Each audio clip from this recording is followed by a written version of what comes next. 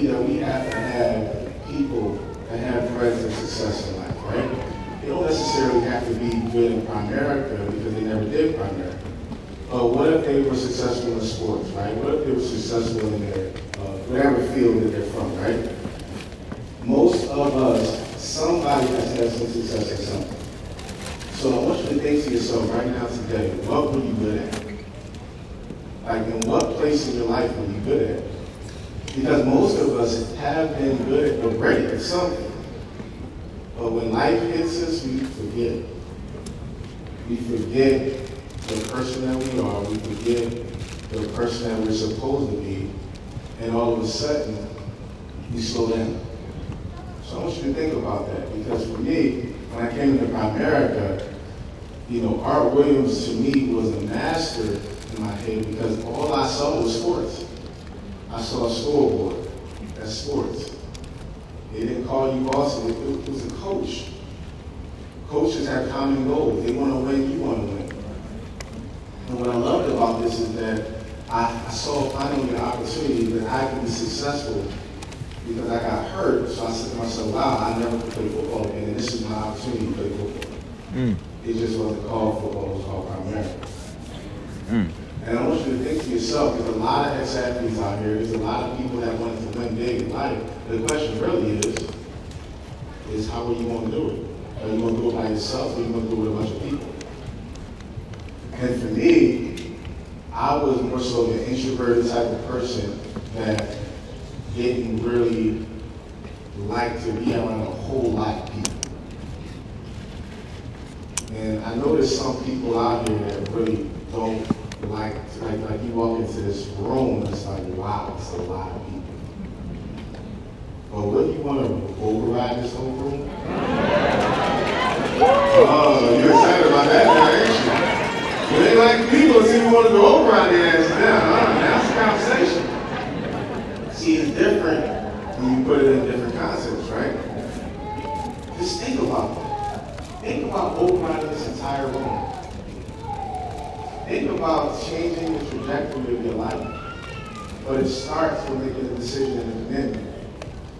And so one of the things, there's 3 quick thoughts that I have in my story that I think are really, really important. Number one, Jackie asked me that I keep my options open. And I think that was really, really important because she could have assumed that because I made a certain amount of money that I just wanted to be a client. But she didn't. She still gave me the opportunity. Okay? The second thing is that I was pretty kosher. Meaning she just told me what to do and I did it. And the main reason why I did it is because I've never been in finance a day in my life. I've never built a business a day in my life. And you know what's interesting is the people that never did it always had all the reasons and the strategies, or all the strategies and approaches of how to do something, and they've never done it. Isn't that interesting? It was simple for me. She said, let me show you how to do it. And in my head, it's like, I never did it before. She must know what she's doing. Let me follow her. But most people say, okay, why do they do it this way? There's gotta be but this doesn't make sense. It's not supposed to make sense, genius. You never built a business. So you gotta figure out, why don't you humble yourself and run the play. So that was the second thing. And the third thing is that when I really think about what we did in this business and what we've done so far, we're just getting started. But we made a decision to show up to all big events.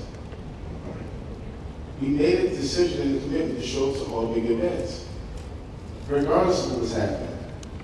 Why? Because there's certain things that you can be taught, and everything else has got to be caught. And most times you can't catch it if you're not there. See, here's the interesting piece, right? We hang around a lot of negative people, and you catch what they got. You catch negativity. You catch poor attitudes. You catch ignorance. You catch a full appetite early. What do I mean by that? So many people make a little $50,000 and that's what they get stuffed. Or they get $100,000 like, whew, that was good.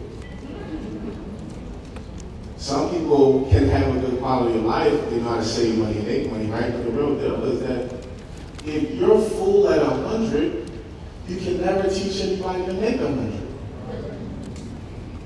And so what I learned is that we gotta be around people with big appetites. People that push you, people that challenge you, people that talk trash. Right? Isn't that the fun part of the game, though? See, some people are too emotional. The real deal is that I believe that there's emotions in business, but you shouldn't be emotional in business. What's the difference? And I think at the end of the day, we got to figure out how big do you want to be? How big do you want your legacy to be? Do you want your children's life to be different? Most of us want our children's lives to be different, but we're doing the same thing that we told our children not to do. Didn't I tell you to clean up that room? And you want your room, your children. Okay, that's all I'm talking about. Or, set your alarm clock. I shouldn't have to tell you what time to get up for school. Late to work every day. You on Zoom. How you late to Zoom? How? You can't even put the shirt on the time. Jesus. All right.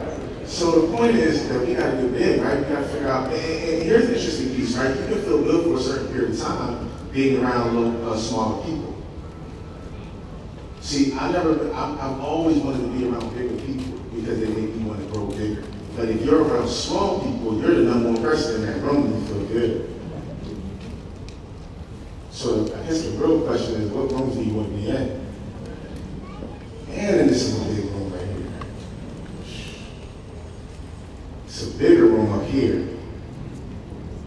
I guess the question is that you got to get to make a decision to feel the energy, to know what game you're playing and what room you're in.